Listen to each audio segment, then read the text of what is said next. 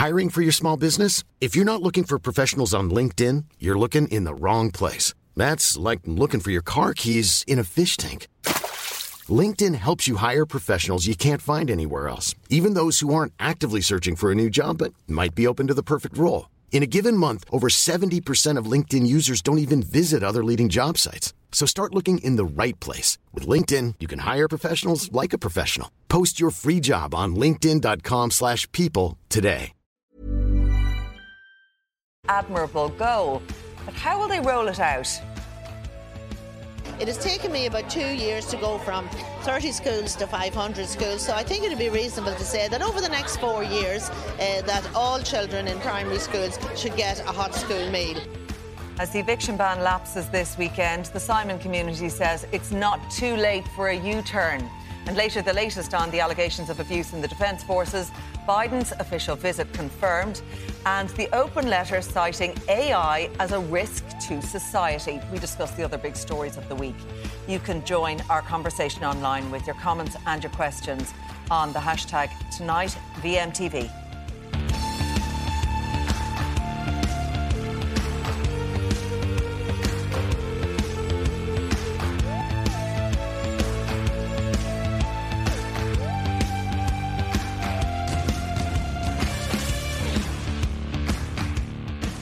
First tonight, Minister for Social Protection Heather Humphreys has announced a plan to introduce a free hot school meal every day for all primary and post-primary pupils by 2030. A worthy ambition, but how will it be implemented? Well, here to discuss is Fianna Fáil Senator Lorraine Clifford-Lee, Executive Director of the Simon Community of Ireland, Wayne Stanley, Special Correspondent for the Irish Examiner and presenter of the eponymous podcast, Mick Clifford, and journalist Valerie Cox. And via Skype tonight, we're joined by chef and food strategist Aisling Larkin. You're all very welcome along to the programme tonight. Wayne, I want to come to you first on this tonight, because this announcement from government on providing these free hot school meals, initially to all DEIS schools in September, and then to roll it out nationally over a number of years, mind you. You at Simon Community are no doubt well aware of the struggles facing people who are struggling to put food on the table. Do you see this as a very welcome and progressive news to see this national, across-the-board rollout? We do, absolutely. I mean, the research tells us that children who get a hot meal in school do better. In fact, the Children's Rights Alliance have been campaigning for this for a long time now, and we're a member of the Children's Rights Alliance.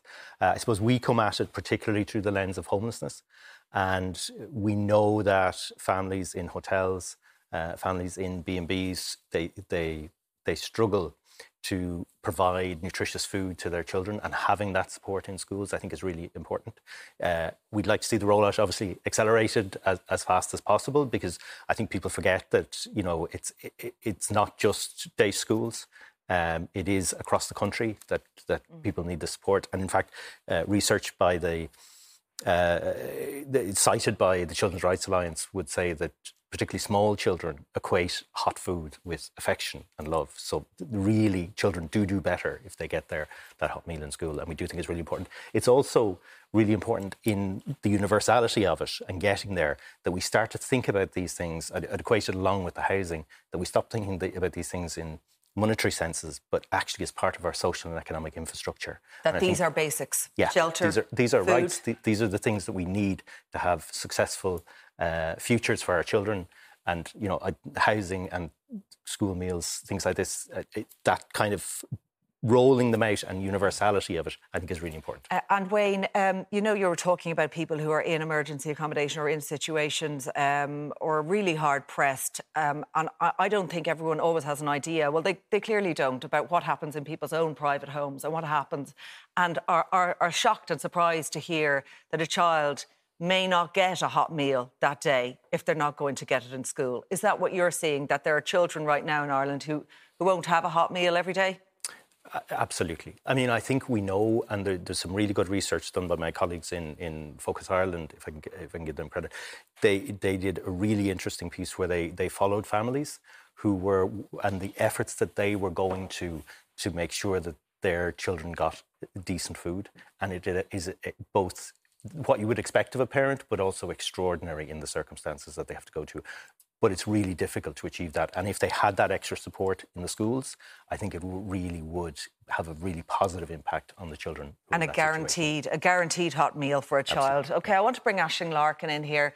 Aisling, this is your area of expertise. You're a food educator and someone who's looked into the whole hot meal scheme or school dinners as such that we don't really have a culture of here in Ireland.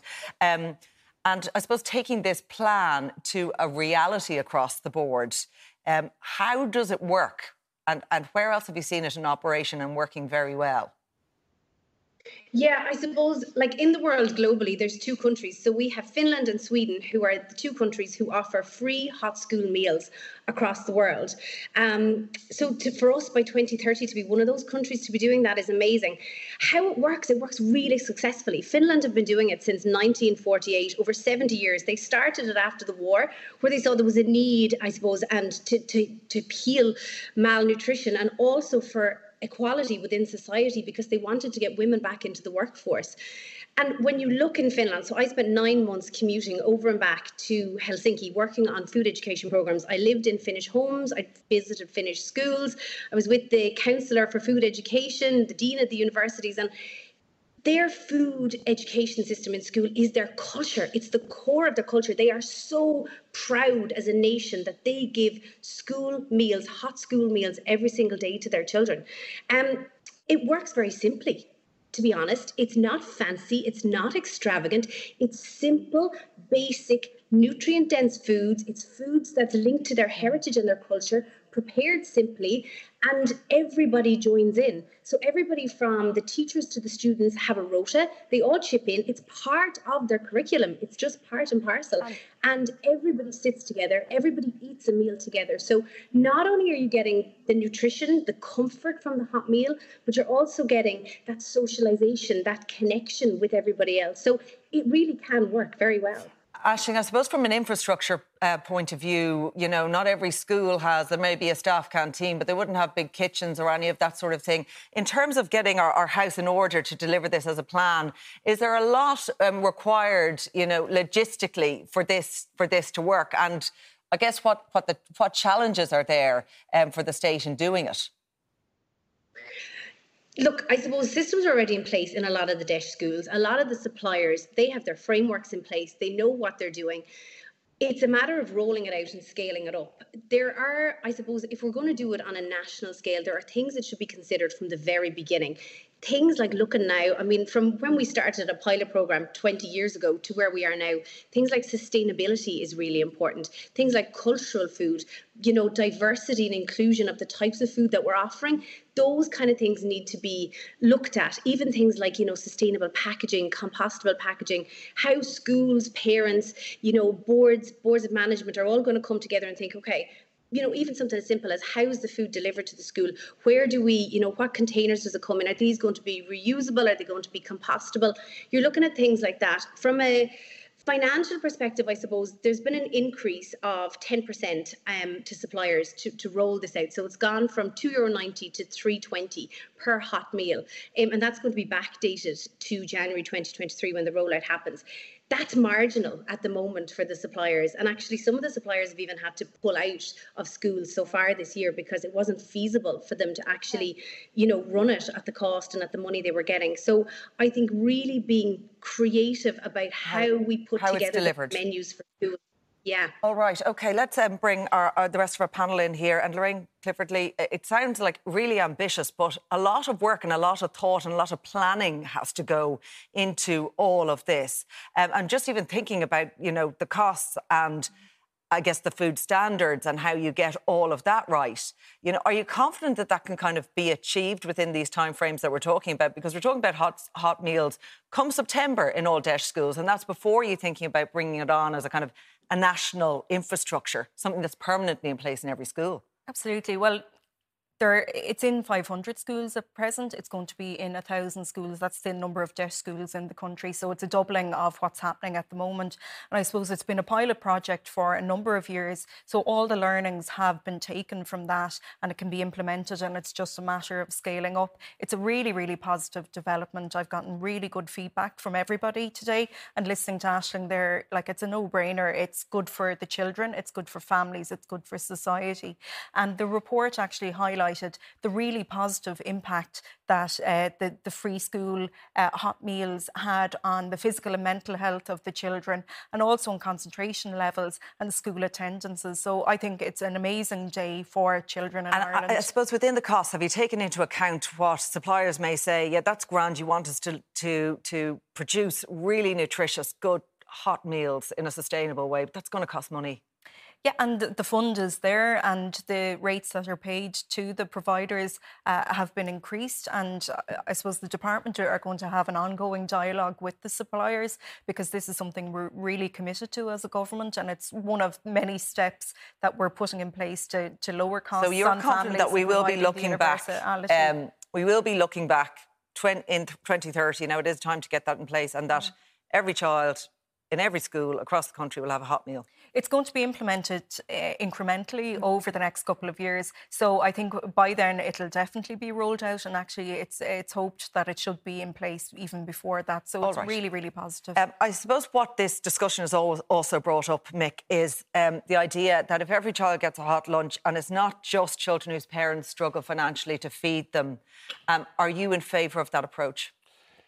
Well, up to a point, Claire. I mean, when you say not just people who struggle, I mean, if one does it, for example, in DEIS schools, you're not differentiating between children within the school environment. And I'd absolutely be in favour of that, and absolutely in favour of hot meals for all DEIS schools in the country.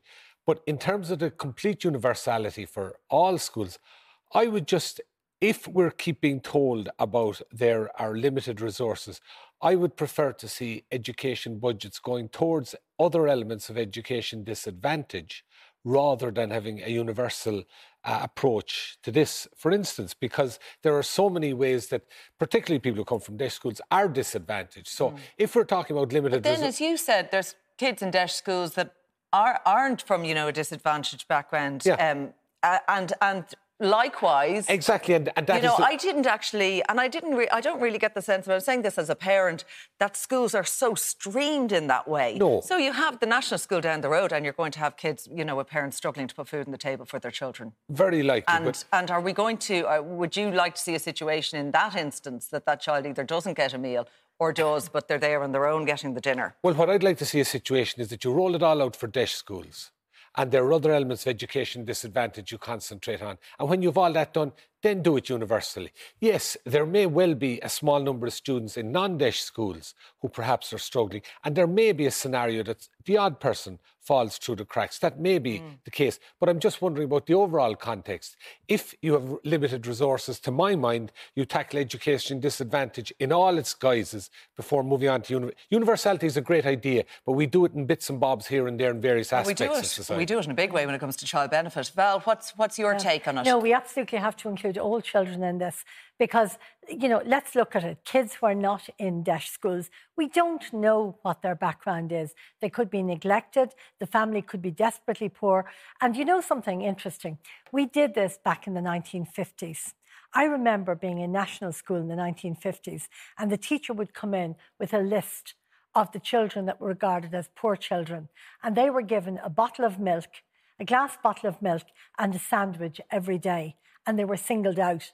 Now, you can't possibly have that, but I think it is an absolutely wonderful idea. I mean, at the moment, the breakfast clubs in various schools have been very successful, and down in the Caption Day Centre, they're feeding kids every morning. So this is a huge improvement. Grant, and Wayne, just to get you on this point of this universal versus targeted, because we've spoken about this time and again when it comes to cost of living measures that are introduced, say the energy credit and all that sort of thing, and groups such as yourselves have said, please make these things targeted so that people who really need them get them, and get them in abundance. Yeah.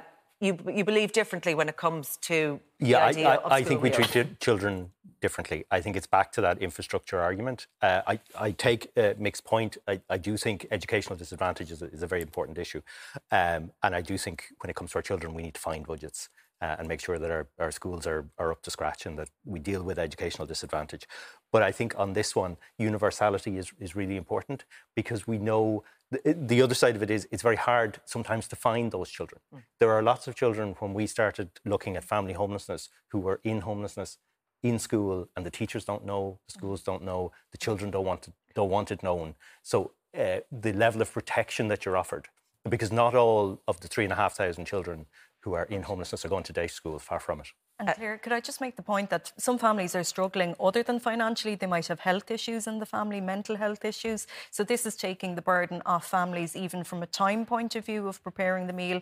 And I think the social skills that children learn when they're having a meal with their peers. And I even find, my own children in a creche, they'll eat something if all their pals in the creche are eating won't eat it and at they home. won't eat it at home. That's for sure. So we're thinking of the obesity crisis as well. So. But on point, just briefly on the point that Mick made there, that if you say, have this plan to give something to everyone, it will, in essence, but naturally, I suppose, delay. Social Justice Ireland, we're making the point today, it will delay what's being given, across the board to people, who are at the very thin end of the wedge, who really do need it desperately. There is that argument being made, and made strongly from some groups from people and from I take those marginalised points. backgrounds. I take those points, but all studies have shown if you target children at a very young age and target disadvantage and give them a good head start, it actually benefits them later in life. And Finland and Sweden are great examples of that. OK, and Aisling, I take it that you would agree on that, judging from what you had said before, if you're still with us, about the universality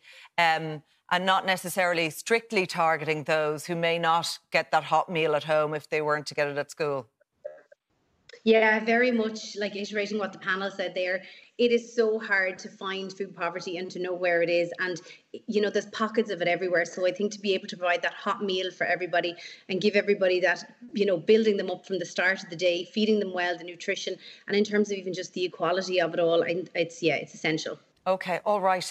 Thank you, Aisling, for joining us on that conversation. I want to move now and talk about what's coming down the line. It's been talked about, for the last few weeks, but the eviction ban being lifted this weekend, Wayne Stanley, and Simon has released its own report on what the lie of the land is, what it's like on the ground right now when it comes to seeking a rental property, if you are to be made evicted, if you are facing that prospect. And what is it like for people right now?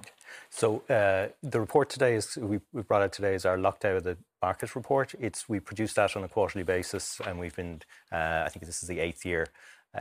And the findings today was what we look at is the number of properties available to people within the housing assistance payment rates. And what we found this time across the 16 areas over 3 days, we looked, there were 29 properties available. 21 of those in Dublin. Is that 29, Wayne, nationwide? Across the 16 areas, which is most of the country, but most of the urban areas. And it's 29 properties, 21 of them in Dublin, and 8 outside of Dublin. And they're within that. They're only available if the local authorities in those areas use the maximum discretion available. I know that was put to the Taoiseach today about, those 29 properties, when you think about the number of people that may be served with eviction notices and where that leaves them. And Leo Varadkar said that 2,000 new rental HAP-approved places have been made available so far this year. Is that the case? It is, and thanks for raising that, because I think that's a really important point. It's part of the reason why we do these reports, is trying to understand what's happening in the housing system. And those 2,000 new HAP properties that have come online would suggest that there was an increase in the total number of HAPs. There has actually been a reduction. We had on the 1st of January of this year, we had 59,258 HAP households accommodated using a HAP payment. As of the 27th of March, we have 58,914. That's a fall of 344. OK. What we see in the front line is people who are getting HAP are people who are already in accommodation and they're struggling to pay their rent. They go to the local authority, they have an entitlement, and they're able to get on the HAP rate, or they're on rent supplement and transferred to HAP. But even in those circumstances, I had a case just this week. One of our frontline support workers was working with someone who was paying their rent to the local authority, getting a HAP payment, and then having to top up to the landlord an additional €300 a month out of their social welfare payment. Right. So that's what, and that person wouldn't be captured, their property wouldn't have been captured in our survey. And that's what's because it's so far outside of the rates. Mick, I'm very conscious around the conversation we had, and a really good news announcement really for government today around hot school meals for every child in the country. Do you think there's anything in the timing of that this week, given the government's lifting of the eviction ban coming this weekend, and all the bad publicity that has come with that, both from within the Dáil and outside? Are you suggesting, Claire, the government could be cynical about these things? Am I suggesting? I'm asking you. What do you think, Mick? I think it's very likely. I just Lorraine. think this this has been so badly handled. I mean, all parties would appear to agree, all parties who've some aspiration to govern or whatever would appear to agree that this eviction ban has to be lifted at some stage. But what I still cannot fathom is the manner in which this has been done. Right up until April or March the 6th, when it was announced, any vibes coming out of government suggested they were going to extend it. And then bang, suddenly that's all changed. I cannot for the life of me see why either they could not have last January begun preparations for lifting this ban and put all the mitigating factors in place, or equally, why not do that now and have extended the ban until the very minimum, the end of June, something like that. I just can't understand why that wasn't done. I think it may well cost the government their time, the parties their time in government. I think that aspect of it is just beyond me. I think it is probably the biggest blunder this government have made since they came in. Speaking of blunders, can we talk about Barry Cowan's comments? Keeping or extending the ban is not necessarily going to solve the crisis, he said in the Dáil yesterday. It's like making sweets free for children. It's fine for a little while, but ultimately detrimental to the greater need. What do you make of that, Lorraine, as some fellow party member of Barry Cowan coming out with comments at a time like this? Well, Barry himself has apologised for that. Apologised? He has, actually. He said it was clumsy. He didn't mean to offend anybody. There was a number of different analogies he could have used. He was trying to make the point that that by extending the evictions ban, in his eyes, it would have actually been a more difficult situation in a couple of months' time. Now, he said it wasn't his intention to offend, but to focus minds on the available solutions. Yeah. So, I mean, I don't know if he was using poor choice of words or he said anything of that type. But to ask you about this, and, the government has been accused of being cold, of being heartless, of being out of touch on that. And it's really riling up the coalition to hear all this. We've seen the scenes in the Dáil when this is put to them about the impact this could potentially have. And then Barry Cowan comes out with something like this. Doesn't help, does it? Look, I think it's wrong to focus on that. I think we need to be talking about but the people that OK, I'll ask Wayne. Wayne, does language matter here? I think to acknowledge that Barry Cowan did say that he was sorry if he offended anyone. I have to say I was offended. I have to say I was offended for the people who are engaging with the Simon communities across Ireland and are suffering the trauma of having to cross the threshold of a homeless service, of people who are contacting our services now because they know the moratorium is being lifted. But I think Lorraine is actually right. We actually need to not ensure that we don't get distracted by this and that we actually focus on the solutions. The solutions now is actually for the government to take a U-turn, bring back in the moratorium and do exactly as Mick said.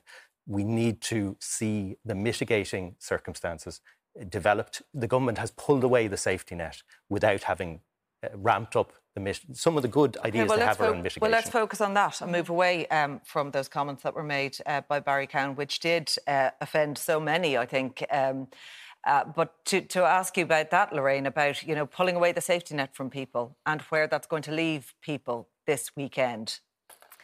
I know, I'm speaking to people in my own constituency. I know there's a lot of people that are very fearful at the moment. And I read the Simon Communities report there, and it is very, very stark. But HAP properties are being made available, 160 a week. New HAP tenancies are being created. That's not enough. And we all know supply is the issue. We're trying to catch up on 10 years of undersupply. And in relation to the social housing, and that's the solution. HAP should never have been a solution for people on the housing list. But in relation to the social... It's been a solution for many years because Claire, can I just... government has done nothing about it. Yeah, we have done something about it since we came into government. The 2022, if I could just finish this point, figures are being compiled at the moment. And it looks like, we haven't the official figure yet, but it looks like that we will have a record number of social housing being created in this country. And that's comparable to the 1970s. All right. Social housing, although there was criticism, of course, last year that it didn't reach the targets that you wanted to reach. But right now, I suppose the issue as well is the rental situation, isn't it, Val? Where... Yeah, it is. And I mean, what Barry Cowan said trivialised it. It's an appalling situation. We have a lot of people who are going to be very, very frightened tomorrow, who are very frightened at the moment. And it's not just young people. We've got very elderly people as well who are renting their homes. Now, tomorrow, the monthly homeless figures will be out tomorrow afternoon. And it's going to be very interesting to see what's there. But I think in a couple of months' time, it's going to be far worse because these people are going to be evicted. Of course, we should have kept the eviction ban. Not forever, but until we needed it. I mean, this is actually the biggest crisis that the people in this country have gone through in many years because they're in danger of losing the roofs over their heads. They're planning to sleep in cars, couch surf, move in with relatives, overcrowded homes. It is an appalling crisis. And I think the government is taking it very lightly indeed. I mean, when somebody like Barry Cowan can equate it with a bunch of kids eating sweets, it just shows the attitude of the government. They're just not taking this seriously enough. All right. We'll have to see. I suppose will the language change and will the action follow through in the coming weeks on this, really, Lorraine? But I'm just briefly to point to what Mick was saying about this being a major blunder for government and potentially a turning point. Is there a fear somewhere, or is there a discussion that, look, you really need to get this right now with the measures that you're putting in place now? Well, it's something that myself and my colleagues in the parliamentary party, backbenchers, have been calling for, particularly this tenant in situ scheme, the expansion of that, and that has come from the Fianna Fáil backbenchers. We're trying to focus on the solutions, and we've been driving that within the parliamentary party. I'll have to leave it there. That's all we have time for. My thanks to Lorraine and to Wayne for joining us. The rest of the panel will be staying on with us after the break. The latest on the Women of Honour report and details of Biden's visit are announced. See you then.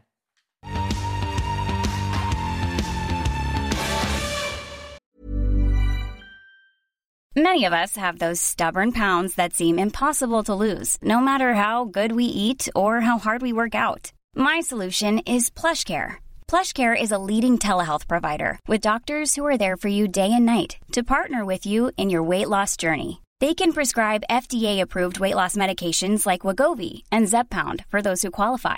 Plus, they accept most insurance plans. To get started, visit plushcare.com/weightloss. That's plushcare.com/weightloss. Hey, it's Ryan Reynolds, and I'm here with Keith, co-star of my upcoming film, If, only in theaters May 17th. Do you want to tell people the big news?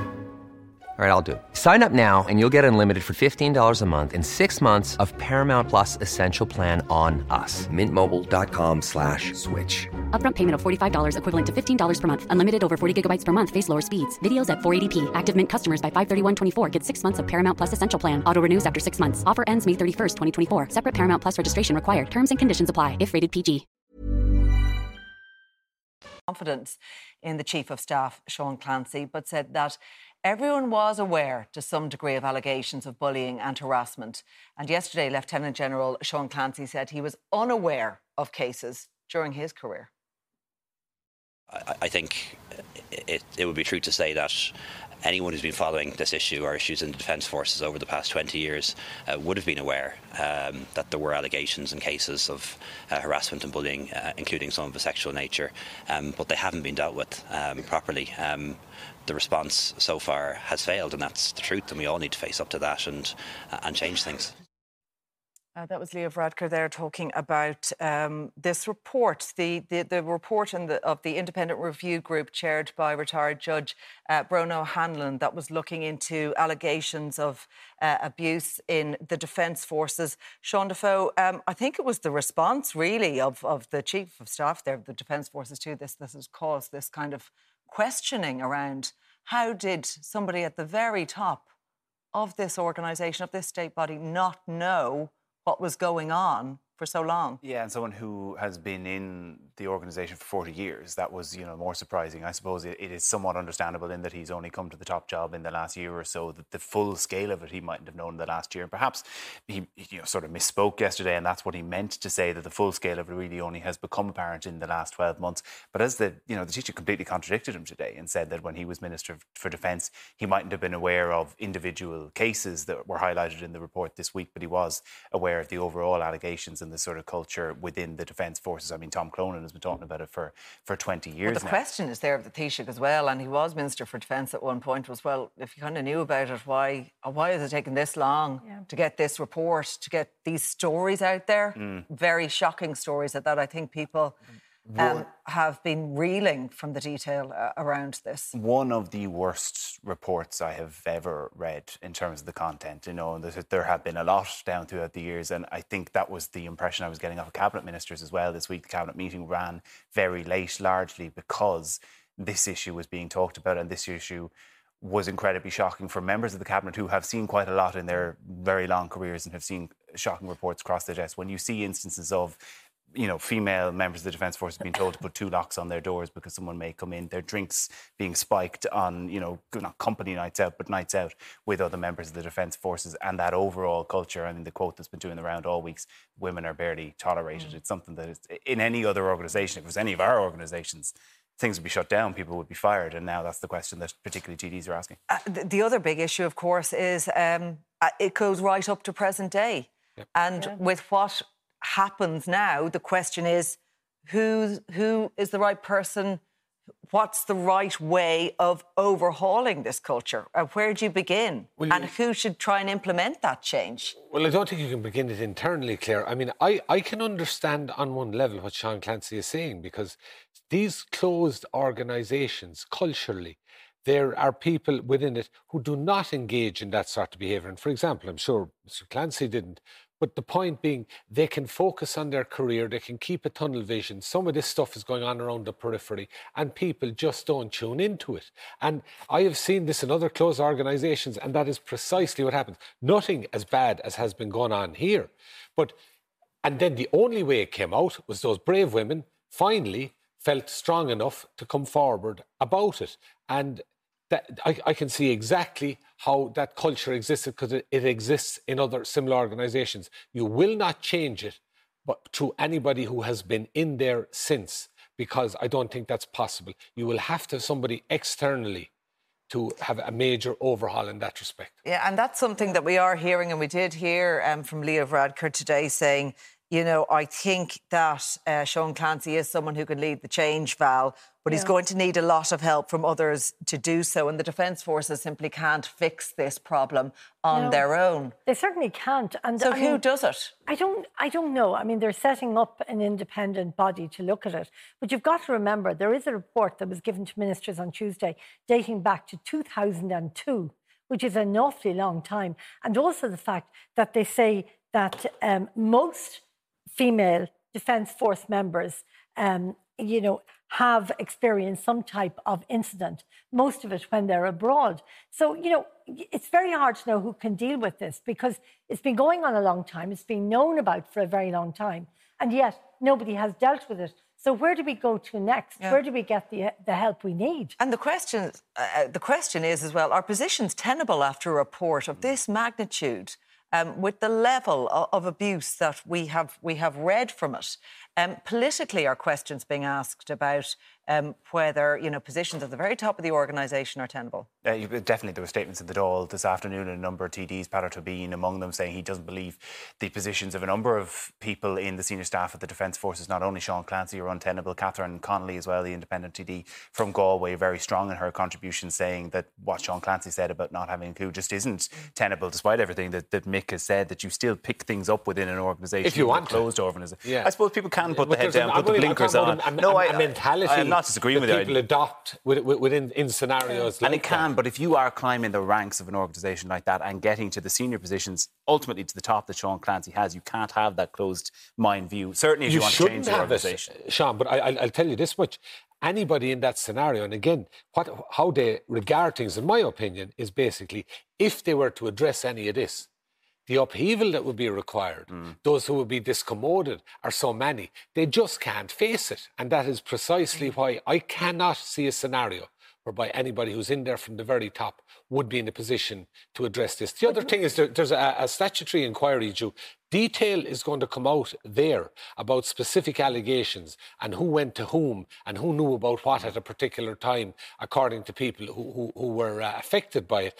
And it's inevitable. There's a lot of stuff that's going to come out, and there's a lot of... But isn't it important that most of those at the top are actually men? I mean, very few women get up there. So, Well, women, as we heard, were barely tolerated. Yeah, absolutely. So, what's going to happen? They're not going to hold an inquiry among themselves and say, look, heads are going to roll here, guys. No. I mean, this is still, as Varadkar said today, it is still ongoing. This is not historic. OK, I want to just move on to some breaking news that's actually reaching us tonight. And coming from the US, a grand jury has voted to indict Donald Trump in New York. While the precise charges are not yet known, he will be the first former president to face criminal charges. So that's breaking news reaching us from the US tonight. We do have a current president, of course, who's due to arrive here. We've got details around this, Sean, now. That's Joe Biden's visit, confirmed for the 11th of April. He's due to fly into Belfast, potentially address Stormont. We don't really know about that yet, despite the fact, of course, that it's not sitting, but there's obviously something symbolic there. And then to come down to Dublin for a few days, of course, going to see family and relatives in Louth and Mayo along the way. Interesting, the number of people who'll be travelling with them. I mean, this is going to be a massive operation, isn't it? It's going to be absolutely huge. And the details, as we reported on News Talk on Monday, the 12th to the 15th is going to be in the country. The plan is Louth, Dublin and Mayo, and there will be hundreds of people. They bring... The whole kit and caboodle comes over, Marine One, the big massive helicopter you see on the news. What's the figure you put at? 800 could be as high as 800 in the travelling delegation, is what I've been told behind the scenes. And look, this is going to be a huge event. It's not going to probably be to the level of Barack Obama shutting down College Green, but there is going to be a large public address, possibly in the west of Ireland.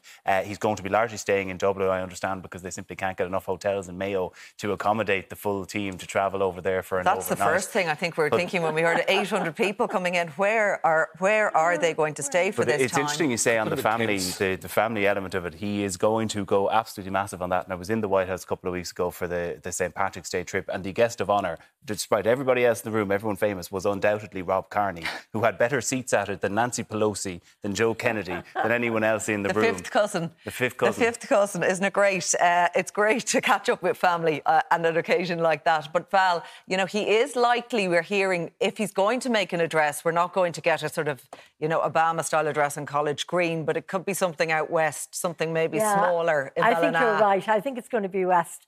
And also there's a rumour going around today that Hosier is going to have a concert in Mayo for him while he's here. So maybe there's something being built up around that.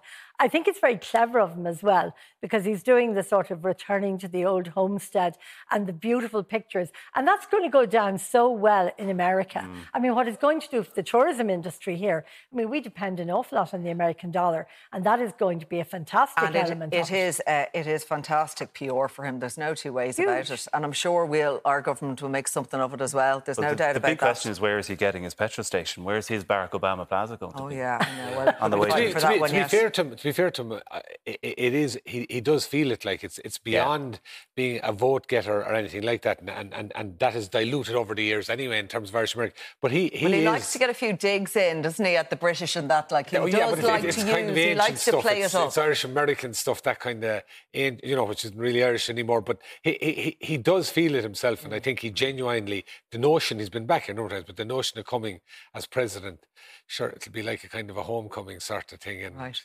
OK. But it's actually interesting enough, it's going to be an official visit rather than a state visit, which drops a lot of protocols and probably expenses around that as well. Sean, briefly I want to touch on Kelly Harrington and what's been a very probably bad week for her, really.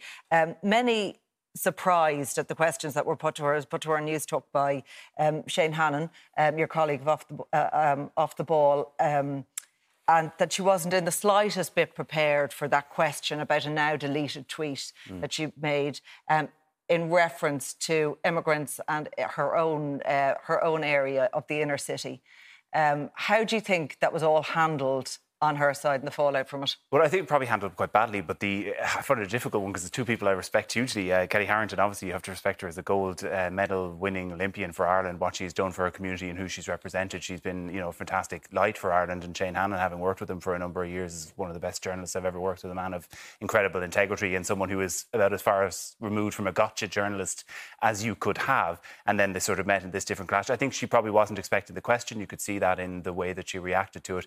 And one line she said is, look, I'm not a politician. I'd go and do a degree in politics if I was that. Arguably, the likes of Kelly Harrington and our big sports stars are more important and more influential than our politicians, particularly for young people and young women in Ireland. So what they say does count. I think she handled the question badly, but in her statement did try to move on from it and say, look, these aren't my views. Yes, she did issue a statement after that lengthy interview in which she chose not to answer the question and seek to move on from it. We're going to move on from it now. We're going to leave it there, but we're going to have lots more after the break when we discuss the open letter calling for the cease of all AI development. Do stay with us.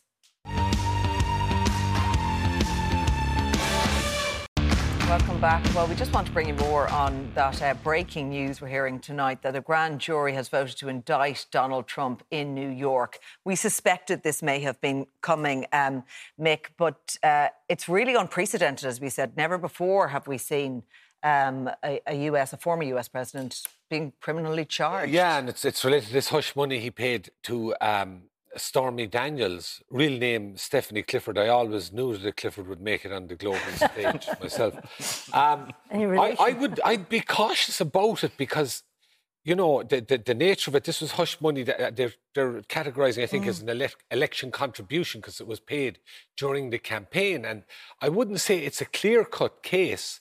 And in terms of the political ramifications, I would just be cautious about. There are other things coming down the line, I think, that are a lot more clear-cut if they want to go after Trump. But if there's something that could rile up a base and suggest that he's being in some way victimised, which of course he's not, but purely that they would have any kind of a basis to attempt to do that, this could be it. So I'd be a small bit cautious about it. About how it's this is what they're going after him for, as opposed to the likes of the vote tampering allegations he had and stuff that's really solid, that they're going after him for this particular one. I just wonder whether it's an advisable course of action. And I suppose the impact of all of that on his support base and whether they will really grow to rally around him on foot of that. Yeah, because there is this separate, of course, other, charges being looked at, everything around his documents, Mar-a-Lago, all sorts of other allegations surrounding him that could really scupper any chances of a run for the White House again. Not short of allegations against him anyway, certainly to go after. But I think it does smack a small bit of a sense of panic as well, because, of course, were he to get back into the White House, he would be immune from the prosecution for a lot of these things. And that is a big fear on behalf of the Democrats. It's going to be interesting to see what it plays out. I feel like Mick might have the finger on the pulse there, that it might actually fire up his base and get him over the primaries, because, of course, it isn't even guaranteed that he would be the Republican candidate with the win behind Ron DeSantis. Yeah, and that support hasn't gone away. Of course, the Republicans were wondering, well, where's that support going to go? But clearly it hasn't moved away from Donald Trump in that time. Well, we're going to talk now about a photo of Pope Francis looking rather dapper in a white puffer jacket, which set the internet alight this week. Now, while the image came to the attention of most people as it seemed to be a drastic departure from the usual papal regalia, I don't know, I'd question that. I can see him sort of wearing that. It was all the more shocking was that this image was generated by artificial intelligence entirely. That is a computer-generated deep fake. So how do we tell the difference between what's real and what's fake? Val, when you saw this image, when you saw the picture, what did you think? Pope in a coat? Pope in a coat, but I thought it was a very nice papal coat. But I actually don't get... this guy who created it, Pablo Xavier, he's a 31-year-old construction worker from Chicago. And he created the coat. He said he never expected it to go viral, didn't know why it did. And I don't know why it did either, because you could do just the same job with Photoshop, and Photoshop would be actually better, because apparently this system... Well, it is Photoshop, but you're kind of prompting commands in and it creates this the hands for you. aren't as good, you see. Okay. I thought he was going skateboarding. He looks like he's going to go skateboarding in that gear. That's what I thought. He does. Well, he's upping the style stakes there. But I think what was actually so shocking to people was with all of this technology, Sean, that's actually quite a believable image, and how well done, in fact, it was. Now, we have this, push from all the likes of Elon Musk. Actually, there's 1,000 of them, including Steve Wozniak, the former Apple co-founder, who's really worried about AI, and they want to see it paused. They want to see advancement of artificial intelligence paused. What are they so worried about? What do they know that we don't? Well, you can kind of see why. I didn't look at that twice. I thought that was, that's okay. The Pope was wearing a strange coat. It's Pope chic, and he's probably wearing some high-top Nike runners, pure white as well with it. So that's kind of what went through my head. But these things are so realistic now. Yeah, JD. But you can see as well, the one that always gets me, particularly working in radio, there is now AI that can regenerate people's voices. And there are, there are old clips, or not old clips, they're now new clips of the likes of Steve Jobs that they have recreated using audio tracks of his voice, so it sounds exactly like the person. And this is the route we're going down with the likes of ChatGPT now, that they are so powerful. What the people who are really in the know on this, and some of the tech giants, are just worried about where it goes down. You're almost descending into science fiction even talking about it, that these things become intelligent in their own right, that they maybe take over some of the jobs and some of the rights that we have. Where does that stop? Yeah. And I think the worry they were expressing in that letter is there's not really any regulation on this. There's sort of a race to outdo each other each time. And where does that go without a bit of a check on it? OK, we can't leave the programme without talking about Paul O'Grady, who sadly passed away this week at the relatively young age of 67, Mick. He was larger than life in every way, and the alter ego Lily Savage as well. Well, he was so popular, wasn't he, with the audience, because he was such a funny guy. He was a funny guy, and he came across... very political. He was he came across a very warm guy, to be fair, and... I'm old enough to remember Lily Savage, who was funny and of its time, definitely. But Paul O'Grady himself, subsequently, I just thought he was one of those TV personalities that you couldn't help warming to. Yeah, and he wasn't afraid to call it out. There was a clip that he lambasted the Tories during those austerity cuts of, more than a decade ago. And he wasn't afraid to do that, and the audience lapped it up. It's always that fine balance, isn't it, with the kind of comedy and politics and getting the satire right. But he got it bang on the nose every time. And as you say, that warmth that came out of him, even the interactions, all the people online sharing the different interactions and videos they had with him down through the years. And he kept that right into the end. It's just such a shame, 67 years old, so young. He liked dogs. That show was so popular on this channel. We're going to leave it there. That's it from us. My thanks to Sean, to Mick, to Valerie, all our guests tonight. Our programme is available as a podcast on all major platforms. And you can also now find us on Instagram and on TikTok, Tonight VMTV. That's the tag there. But from all the late team here, good night and do take care.